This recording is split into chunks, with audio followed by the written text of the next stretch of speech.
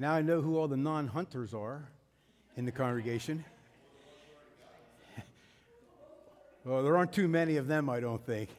I'm not hearing any real promising stories coming from up north either, from the guys who are away. A meatless winter as of right now.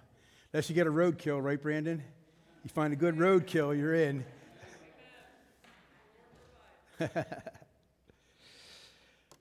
So, did you come here to learn something today? I'm guessing that's why you're here, because you got a lot of other things you could be doing, especially this time of year, and you chose to come here. And God will bless that decision richly. And I thank you, our church thanks you, for being so committed and coming out every Sunday morning. We always start with an introduction and review. Last week was Ephesians 2:11 through 22. The title was One in Christ.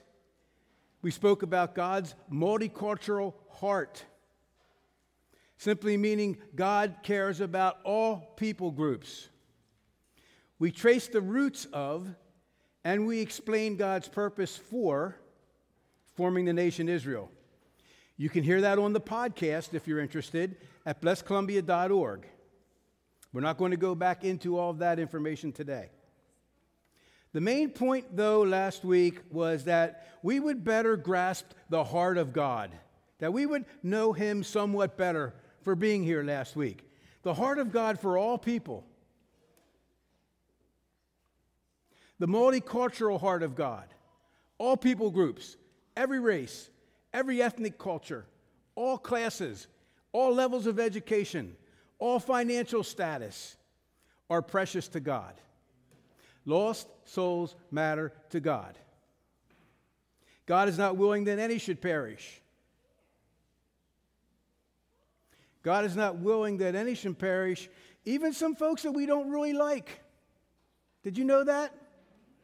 Some of those folks that you don't really like, God's not willing that any should perish. But here's the good news. Are you listening? Once they get saved, you'll probably like them.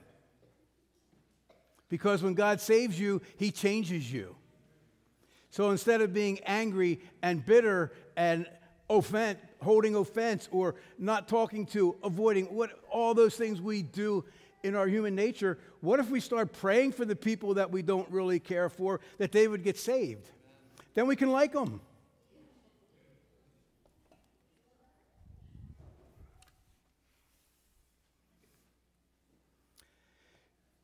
This week, Ephesians chapter 3, verses 1 through 13. My reader, I think it's Jim Heckman. Did you remember? Come on up. And we'll stand together.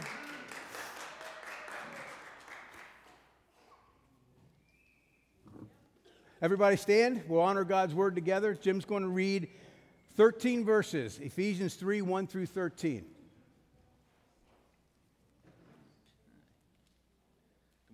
Right into the mic, Jim. It needs to pick up your voice. Okay. This is from the NIV. For this reason I, Paul, the prisoner of Jesus Christ, for the sake of you Gentiles, surely you have heard about the administration of God's grace that was given to me for you. That is, the mystery made known to me by revelation, as I have already written briefly. In reading this, then, you will be able to understand my insight into the mystery of Christ, which was not made known to people in other generations, as it has now been revealed by the Spirit to God's holy apostles and prophets. This mystery is that through the gospel the Gentiles are heirs according to Israel, members together of one body and sharers together in the promise in Christ Jesus. I became a servant of this gospel by the gift of God's grace given me through the working of His power. Although I am less than the least of all the Lord's people, this grace was given to me, to preach to the Gentiles the boundless riches of Christ, and to make plain to everyone the administration of this mystery, which for ages past was kept hidden in God, who created all things. His intent was that now, through the church, the manifold wisdom of God should be made known to the rulers and authorities in the heavenly realms, according to His eternal purpose that He accomplished in Christ Jesus our Lord. In Him and through faith in Him, we may approach God with freedom and confidence. I ask you, therefore, not to be discouraged because of my sufferings for you, which are your glory. Thank you. Thank you, Jim. Good job.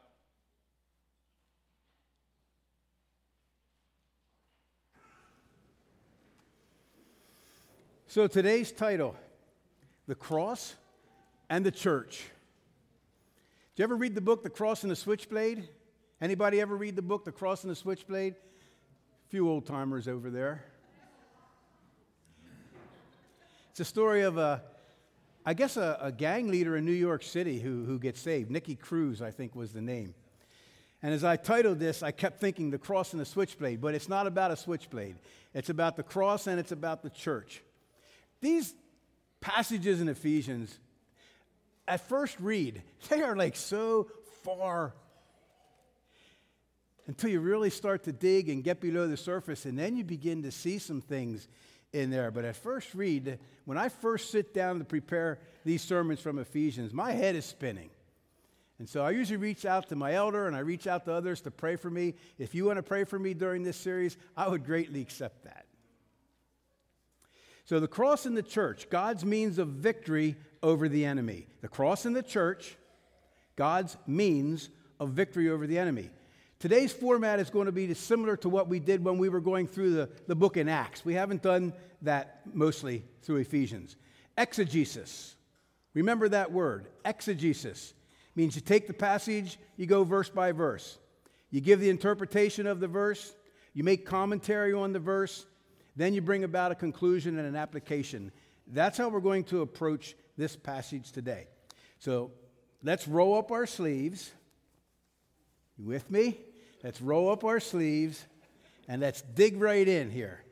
We may be perspiring by the end of this one. We may be working hard on this one. So Ephesians 3:1. When I think of all this, I, Paul, a prisoner of Christ Jesus, for the benefit of you Gentiles. Pause. For the benefit of you Gentiles. It could read, on behalf of you Gentiles. In your best interest, Gentiles. Paul is continuing the thought from last week's passage. He's keeping the focus on Gentiles. You're either Jewish or you're Gentile by ancestry. He's emphasizing the Gentile nations of the first century, his ministry to the Gentiles. Right now, it's all about the Gentiles, the non-Jews. Ephesians 3:2 and 7 and 8 carry the same thought. We lumped them together. Assuming, by the way, that you know God gave me special responsibility of extending his grace to you, Gentiles. By God's grace and mighty power, he graciously gave me the privilege of telling the Gentiles about the endless treasures available to them in Christ. First thing I have to say, it's actually not even in my notes. Do you realize, church, it's a great privilege from the Lord to tell others about Jesus? So many of us see it as a duty. It's a great privilege to tell other people about Jesus. So Paul's assuming something, by the way, assuming that you Ephesians, you know that God gave me special responsibility, bringing his grace to the Gentiles. He assumed that they realized this because he spent 3 years with them. He taught at Ephesus, evangelized at Ephesus for 3 years.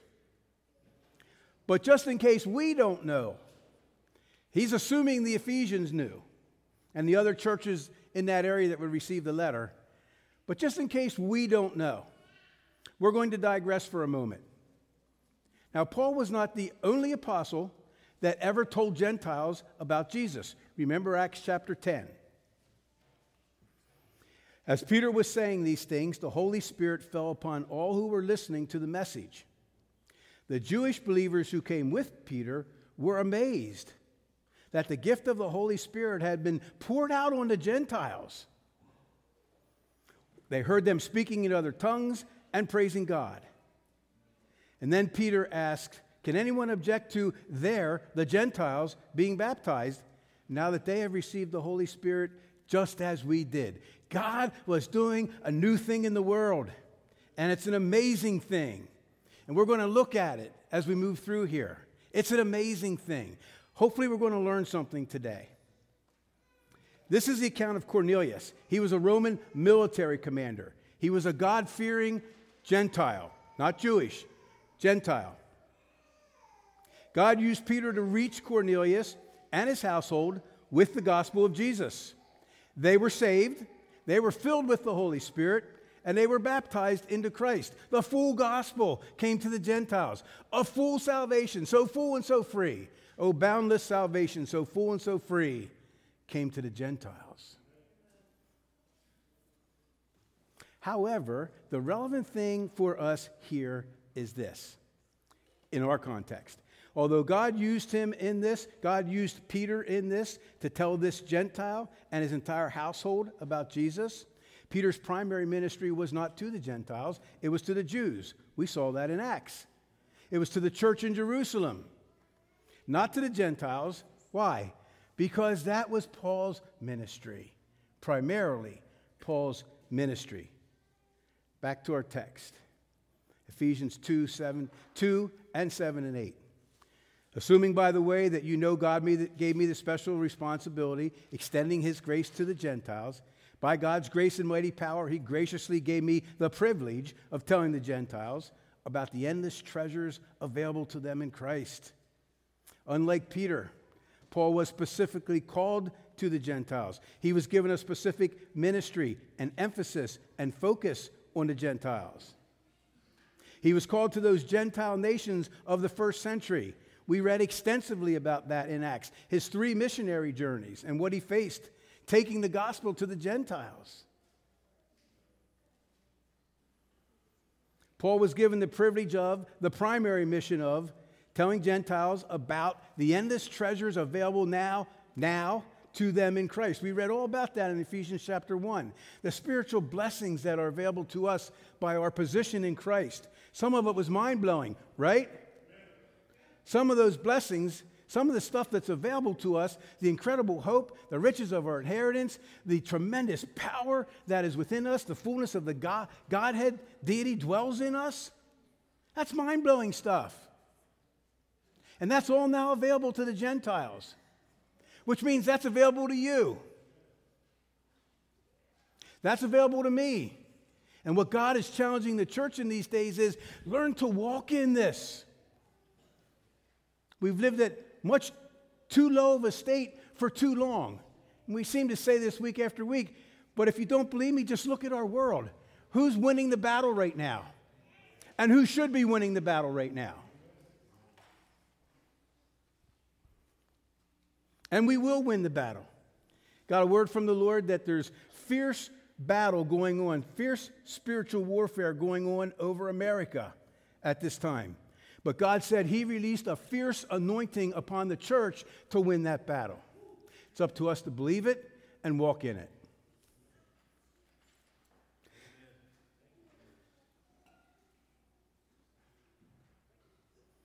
Again, in case we didn't know, I just want to give some very quick scriptural support for this fact that Paul was called to the Gentiles, and it is necessary that we're convinced of that to proceed in the sermon.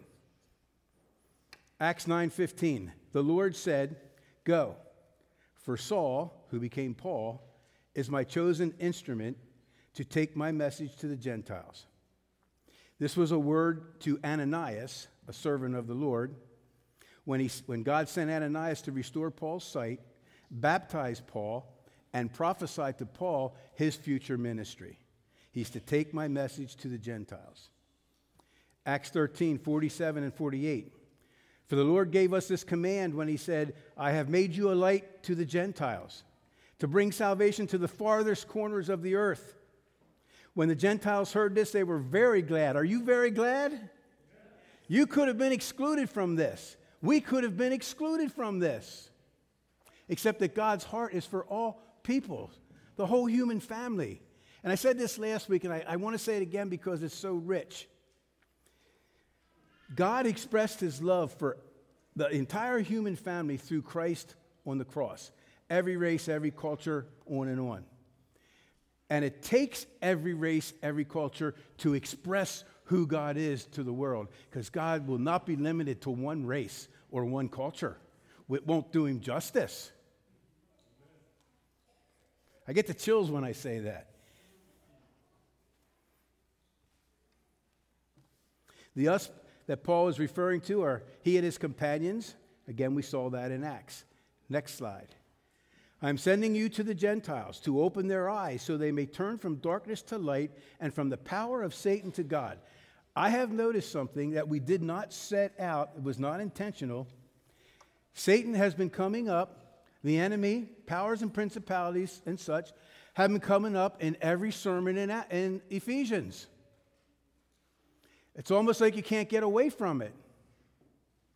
And somebody told me today, here, they said, everywhere I turn, it's like they're talking about spiritual warfare in Christian circles. And in the Christian camp, the hot topic right now is spiritual warfare. I don't have this word from the Lord, but I believe we're in a season of spiritual warfare as the church, whether we like it or not.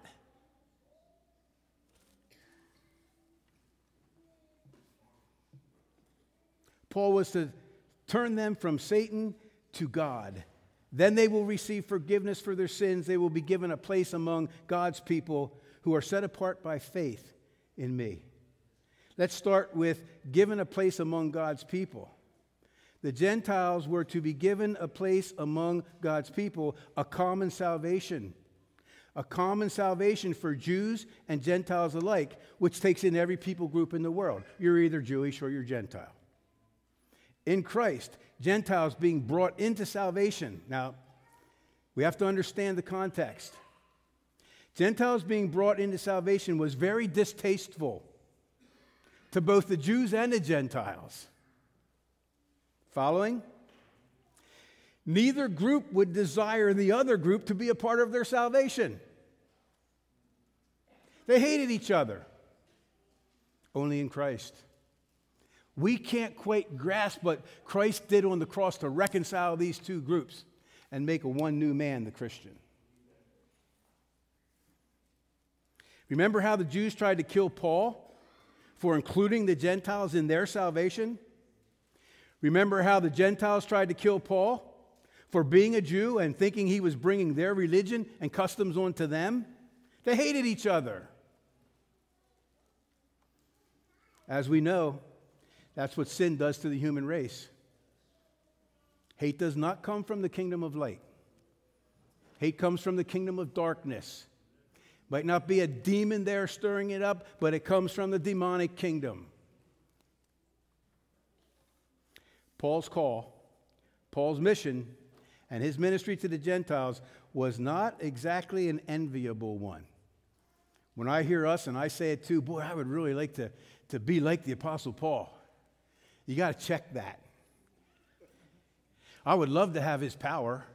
I would love to know Christ like he knew Christ. But the persecution and the things that he faced, not so much. Here's the rub. I think the two go hand in hand. I'm not sure you can have one without the other.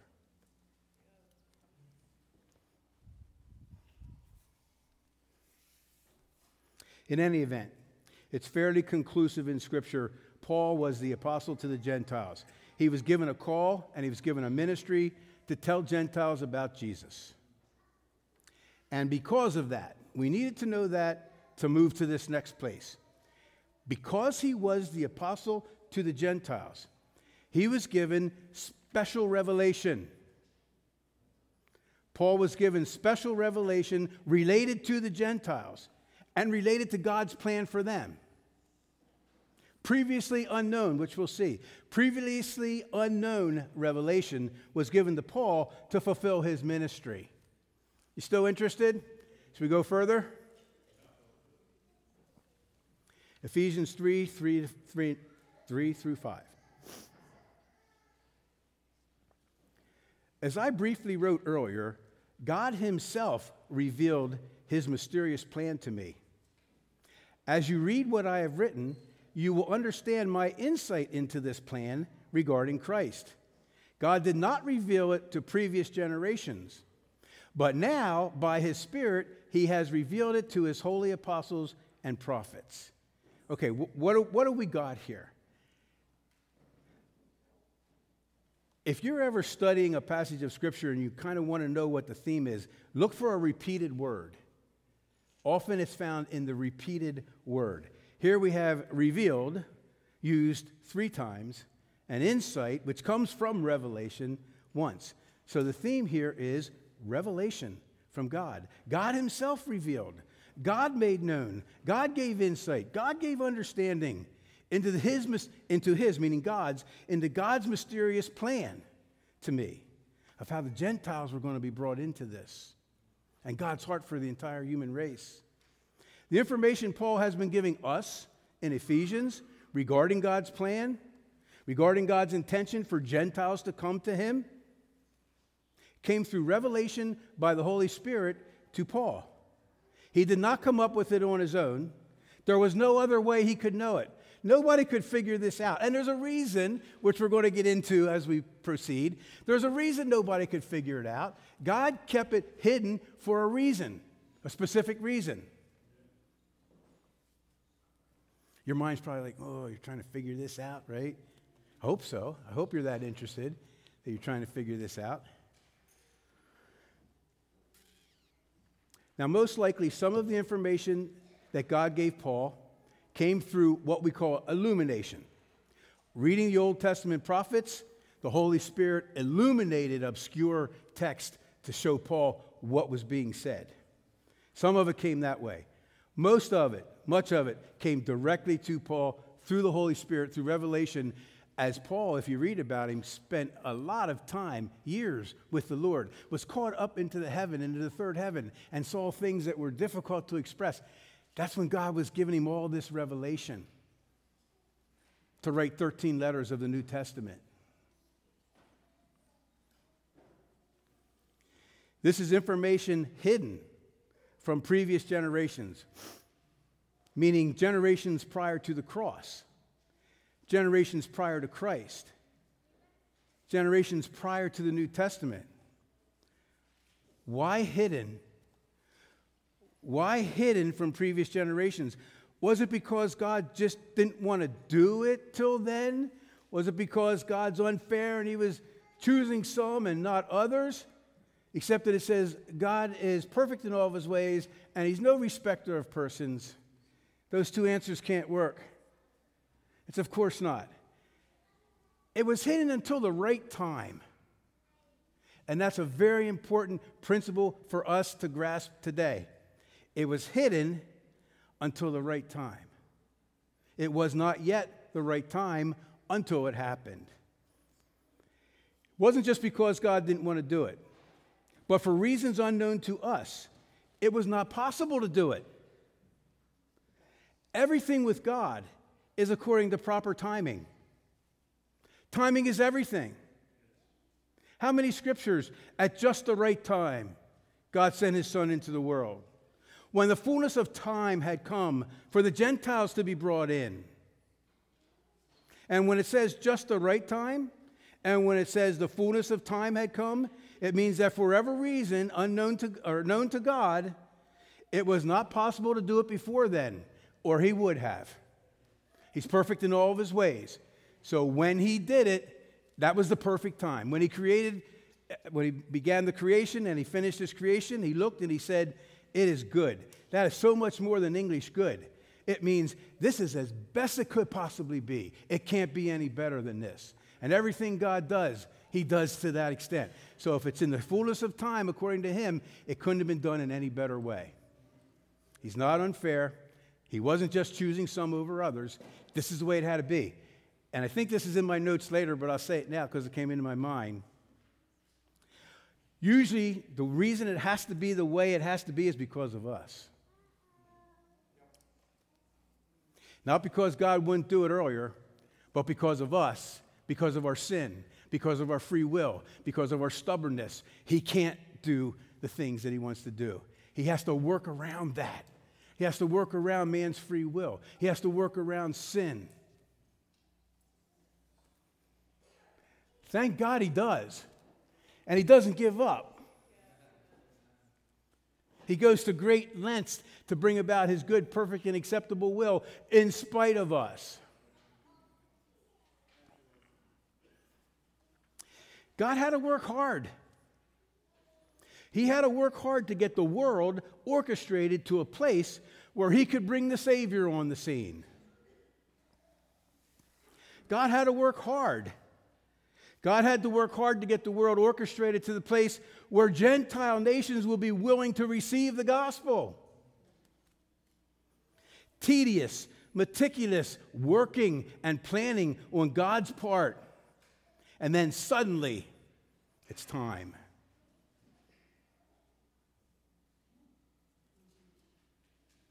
Just a little illustration. Some of you were with us for Harp and Bowl series going way back. And from Revelation 5:8, I think it is, we learned that there are bowls in heaven, and those bowls contain the prayers of the saints. And as we pray about a particular situation, circumstance, person, the bowl is getting more and more filled. And at just the right time, I guess when there's enough prayer, or however God bases that decision, the bowl is tipped. The answer comes hurtling to the earth. We see it and we're like, wow, God moved suddenly. But there were years and years maybe of tedious work and prayer to bring about that answer. And I love what Ron always says when he's praying for something and he won't give up. He says, I don't want to stop one prayer short of that bowl being filled and being tipped and receiving the answer. That's very good support for not giving up. If God has called you to pray for something, don't give up until it happens or till he releases you from it. So suddenly, it's time, and God works according to time. Timing. Romans 5:6. When we were utterly helpless, Christ came at just the right time, and he died for us sinners. He couldn't have come any earlier. He couldn't have come any later. He came at just the right time. And by the way, you're alive today as a Christian for such a time as this. You shouldn't have been born earlier, and you shouldn't have been born later. God's perfect in all his ways. Titus 1:3. And now, at just the right time, he has revealed this message which we announce to everyone, Jews and Gentiles. It is by the command of God our Savior that I have been entrusted with this work for him, taking the gospel to the Gentiles. Just at the right time, God had everything right for that to happen. This revelation and insight that God is giving Paul concerning salvation for the Gentiles had come to its fullness of time, had come to its right time. The first century was the right time for Christ, for the cross, for fullness of salvation to come, for the Jews and the Gentiles, for the crucifixion, for the sacrifice. God planned and he worked it that way, according to his timing. And since he is perfect in all of his ways, it not only was the best way, it had to be the only way, or he would have done it some other way. Paul was not only given the call to ministry to the Gentiles, but the revelation from God into this mystery. Mystery is mentioned quite a bit in Ephesians and Colossians. He's given revelation and insight into this mystery and everything else that he would need to pull off his ministry to the Gentiles. God gave Paul incredible insight into his plans. That's one of the reasons Paul had to suffer so much. Remember in 2 Corinthians 12, he says he was given a thorn in his side, a messenger from Satan meant to buffet him and torment him. And he says, so that I wouldn't become overwhelmingly proud. Because the level of revelation and insight that he got would drive a man to get proud. But God said, because he begged the Lord to take it away 3 times, and God said, no, Paul, my grace is sufficient for you. You need this if you're going to continue on this ministry, or you're going to get shipwrecked by pride. So next time you're feeling that thorn, that buffeting from a messenger of Satan, before you rebuke it, ask God what's going on. Just double check. There are times we rebuke, I know, but just make sure. God gave Paul incredible insight into his plans moving forward in the afterglow of the cross. Incredible insight into how everything that had gone before the cross fits into the plan of the cross. This is what we've been covering recently with our historical perspective and going back into Genesis 3 and then back into Genesis 12 and tracing all that, the forming of the nation Israel. God gave Paul all that revelation to pass on to us, the historical perspective. Abraham, the formation of the nation, the Gentile nations and what they were doing at that time. They were standing against God when God was trying to bring his plan of salvation into the world.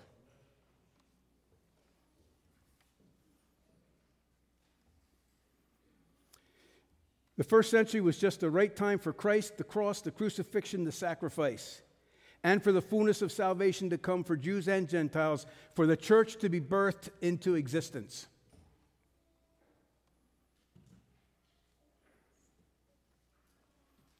Ephesians 3, 6 through 9. This is God's plan. Gentiles and Jews who believe the good news share equally in the riches inherited by God's children. Both are part of the same body. Both enjoy the promise of blessings because they belong to Christ Jesus. This is the plan. This is the mystery that was hidden from previous generations until the time was right. Post-Christ, post-cross, post-sacrifice. Gentiles and Jews who believe the good news now share equally common salvation, the riches inherited by God's children. Both are part of the same body, one new man, the Christian. And both enjoy the promise of the blessing. Awesome, right? Praise the wisdom, the power of our God to make these things happen. It says angels long to look into these things, to understand what God's doing. But see, it's been hidden. And there's a reason it's been hidden.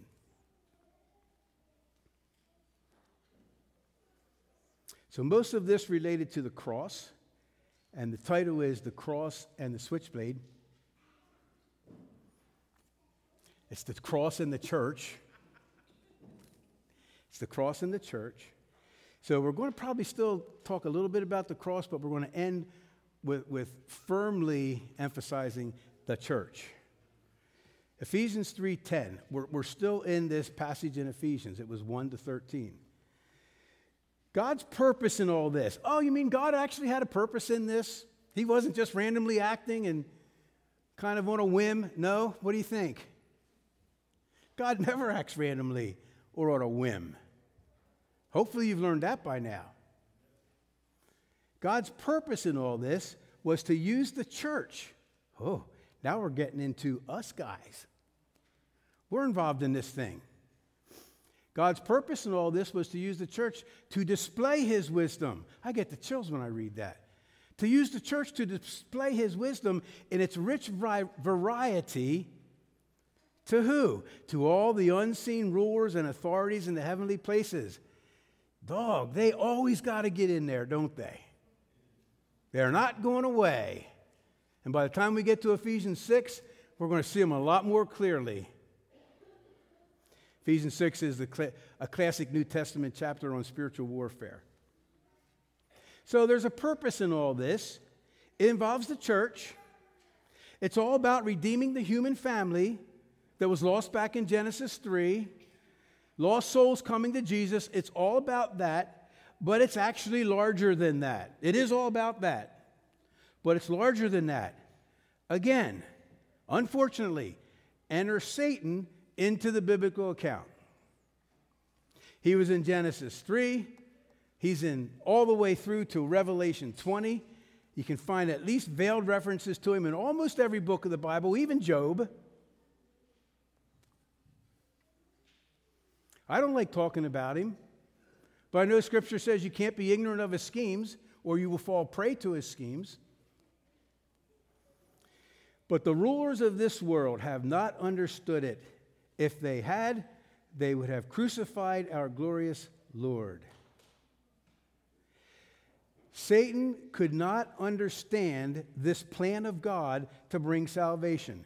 He knew something was up in Genesis 3 when he received the consequences of leading Adam and Eve into sin. He knew something was up with God choosing Abraham and forming the nation Israel. But he couldn't understand because God is so much greater than Satan. God is so much greater than Satan. I was preaching one time very early on. We were still in the school. And I mentioned Satan. And some biker dude in the back pew raised his hand. He said, I know Satan. He's God's evil twin brother. Had to do some teaching at that point. Satan's a created being. God brought him in with the word, and he'll take him out with the word.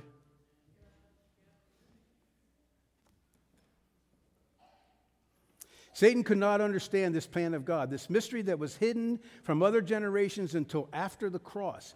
See, because if he could have, think about it, if Satan could have understood it, he would not have crucified Jesus. Doesn't that make sense? He would not have crucified Jesus on the cross because that ensured his demise. So God kept it hidden from everybody, including his angels. Can you imagine Satan's horror when he finally realized what he had done as the plan and the mystery now was unfolding? He put the final nail in his coffin. Remember, Satan won a great victory over man in the garden through leading him into sin and away from God. God immediately informed Satan that he had a plan and he had a remedy to overcome Satan's victory, but he didn't tell him any of the details. Brilliant, right? Make him guess. Well, we're reading about the details in Ephesians. Those are the details of the plan that was announced in Genesis 3. Through the cross, through the church, God has turned the tables on Satan. In this age, which is actually referred to as the church age, from somewhere around the Ascension or Pentecost or right around that area, from there to the rapture, we're in the church age. God has his incredible wisdom on display now in the spiritual realm to the rulers and principalities in Satan's kingdoms. His incredible wisdom of how he overcame Satan is on display. It's through the cross and it's through his church. Great place for some amen and some applause. Smattering of applause there. God, that was, I don't know. You're going to have to do some work here, Lord, you know. I'm going to say that again, though. Just in case you were sleeping. God has his incredible wisdom on display right now to the rulers and the principalities and the authorities of the dark realm in the unseen world through the cross and through the church of Christ. Amen.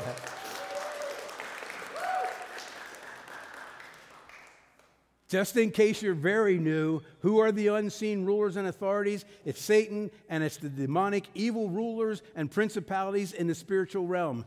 If you want to know more about them, check out Ephesians chapter 6 or go back into Daniel 9 and 10. Glimpses into this. Here's the thing. Satan and these demonic evil rulers, they see it now.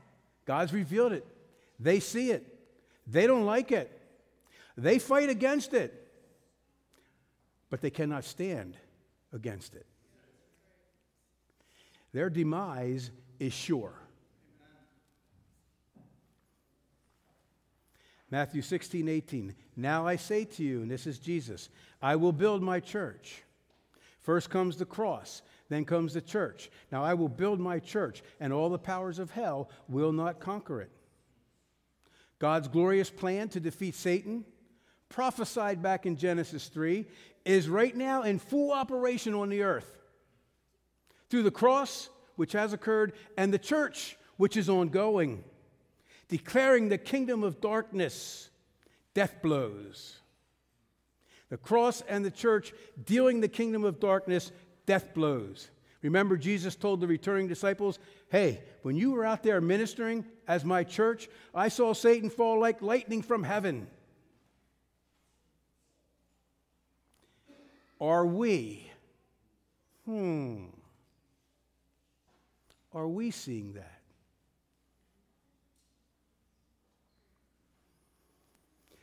So Satan and his demonic forces now know this. They have known it since probably Pentecost.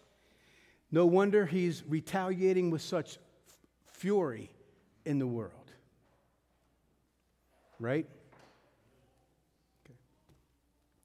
Ephesians 3:10 is key to this passage. See, this was his eternal plan, which he carried out through Christ Jesus our Lord. Death on the cross paid for the sins of man, redeemed the human family back to God, formed the church which is going to be able to legislate and enforce God's will on the earth despite Satan and his kingdom. This was the plan of God that was hidden from previous generations prior to the crucifixion, but it was revealed to Paul.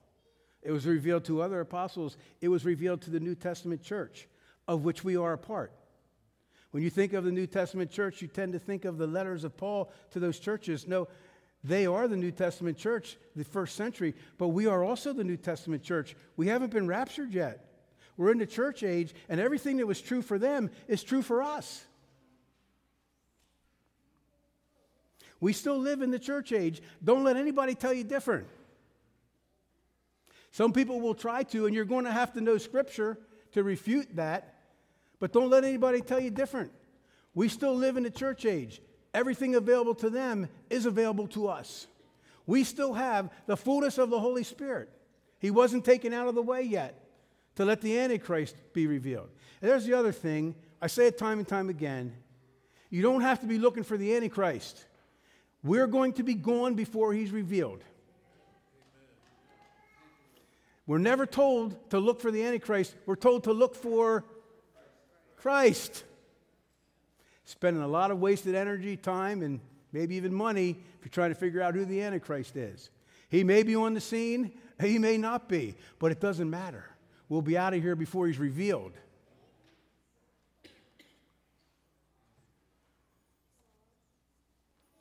Colossians 2:15. In this way, according to this plan, in the fullness of time, Christ's cross, Christ's church, in this way, he disarmed the spiritual rulers and authorities. Don't you get chills when you read that? He disarmed the spiritual rulers and authorities. He shamed them publicly in the spiritual realm by his victory over them on the cross. No wonder he's so full of fury. You think, why can't he see this? Do you know why he can't see any of this? Because of his hatred and his rage. He's consumed by hatred and rage. And just maybe a bring home point. When you allow yourself to be consumed by anger, hatred, rage, you lose your sense of understanding. You lose your sense of rational thinking. And you act out of hate and rage and anger. That's why we're told so often, don't be angry. If you do get angry, be angry, but don't sin. You lose your ability to think rationally.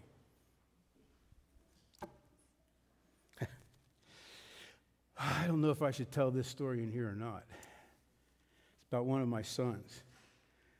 A couple of our kids were on I guess it was the debating team or something. A couple of the kids were on the debating team, but one of our sons was not. And the reason he wasn't, when I asked him, he said, why don't you want to get in there? His answer was an expletive, which I'm not going to say, but he said, because is not an acceptable answer.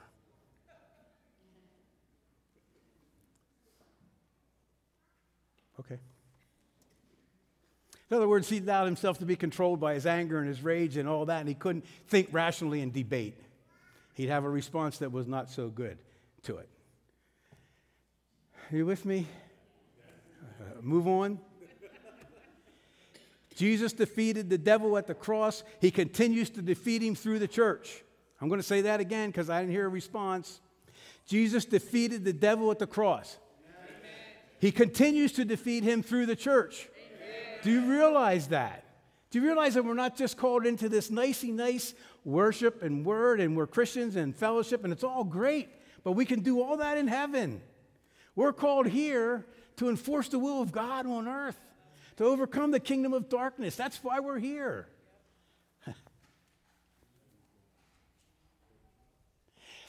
Oh, well, it might get tough, Pastor. I can assure you it's going to get tough. Maybe not as tough as the Apostle Paul's life. Hopefully not. But it is going to be tough. It's battle. It's warfare. It's conflict. It has been since Genesis 3. So much that we could say here. So much we could say about spiritual warfare, but Paul doesn't. He leaves it at this, so we will too. We are going to talk more about spiritual warfare in Ephesians chapter 6, and I'm not even sure what we're going to say. You look at the surface of that chapter, and you're like, not even sure where we're going to go with that. But we will have to cover it someday. But not today. That's all we're saying about spiritual warfare. For now, we're going to be content with what we've learned. So, a conclusion. How do we even apply this, what we've just learned? Jesus defeated the devil at the cross. He's continued to defeating through his church. I will build my church, and the gates of hell will not prevail against it. How do we even apply this? I have an idea, but I'm not really sure. I didn't want to go too long because I just want to hear if you have any ideas. How do we apply a message like this? Carol? Good and loud.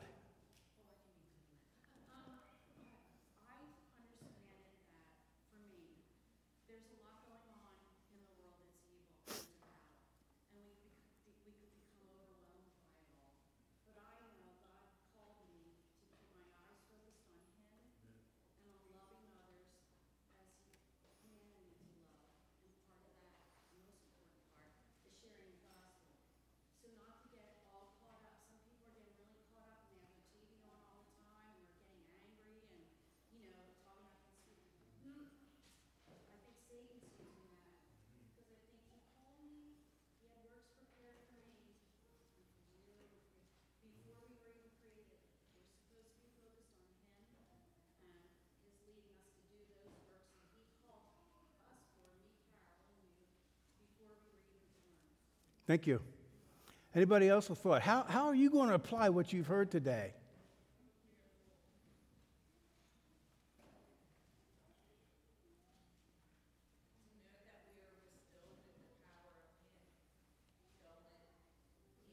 Good and loud, Regina.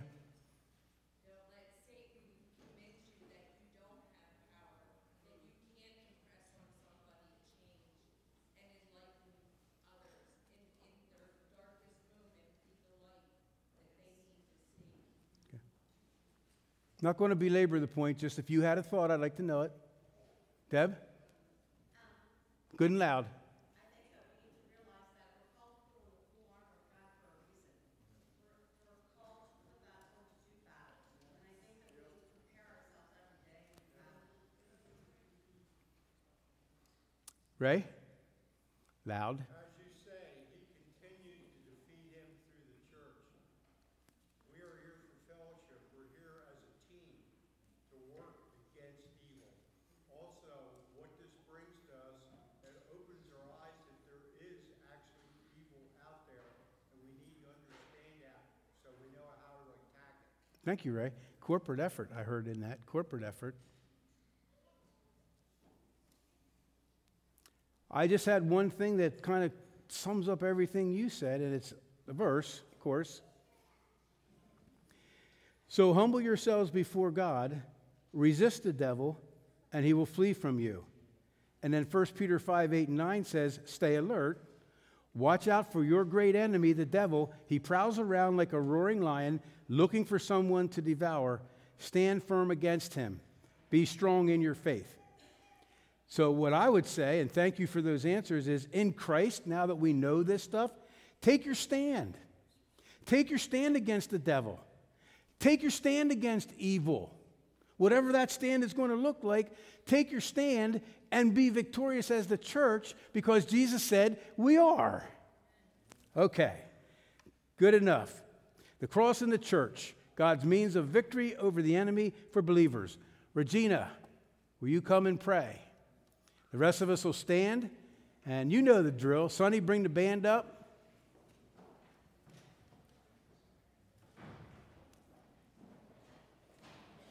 right into the mic so it picks it up, and wait till everybody's settled and then begin. Don't pray over the distractions.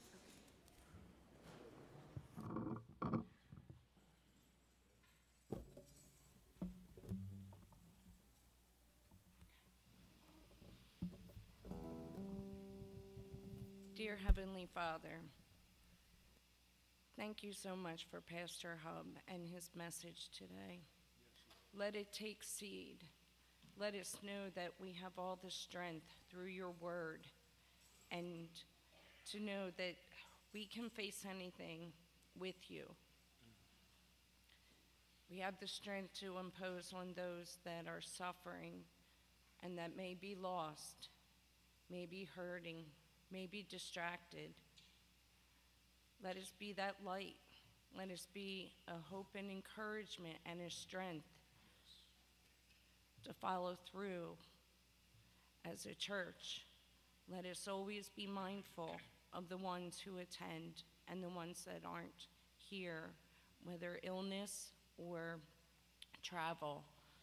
Always let us be united. Let us remember why we come. Yes, praise and worship is so wonderful, but the word is what we really need to strengthen us week after week.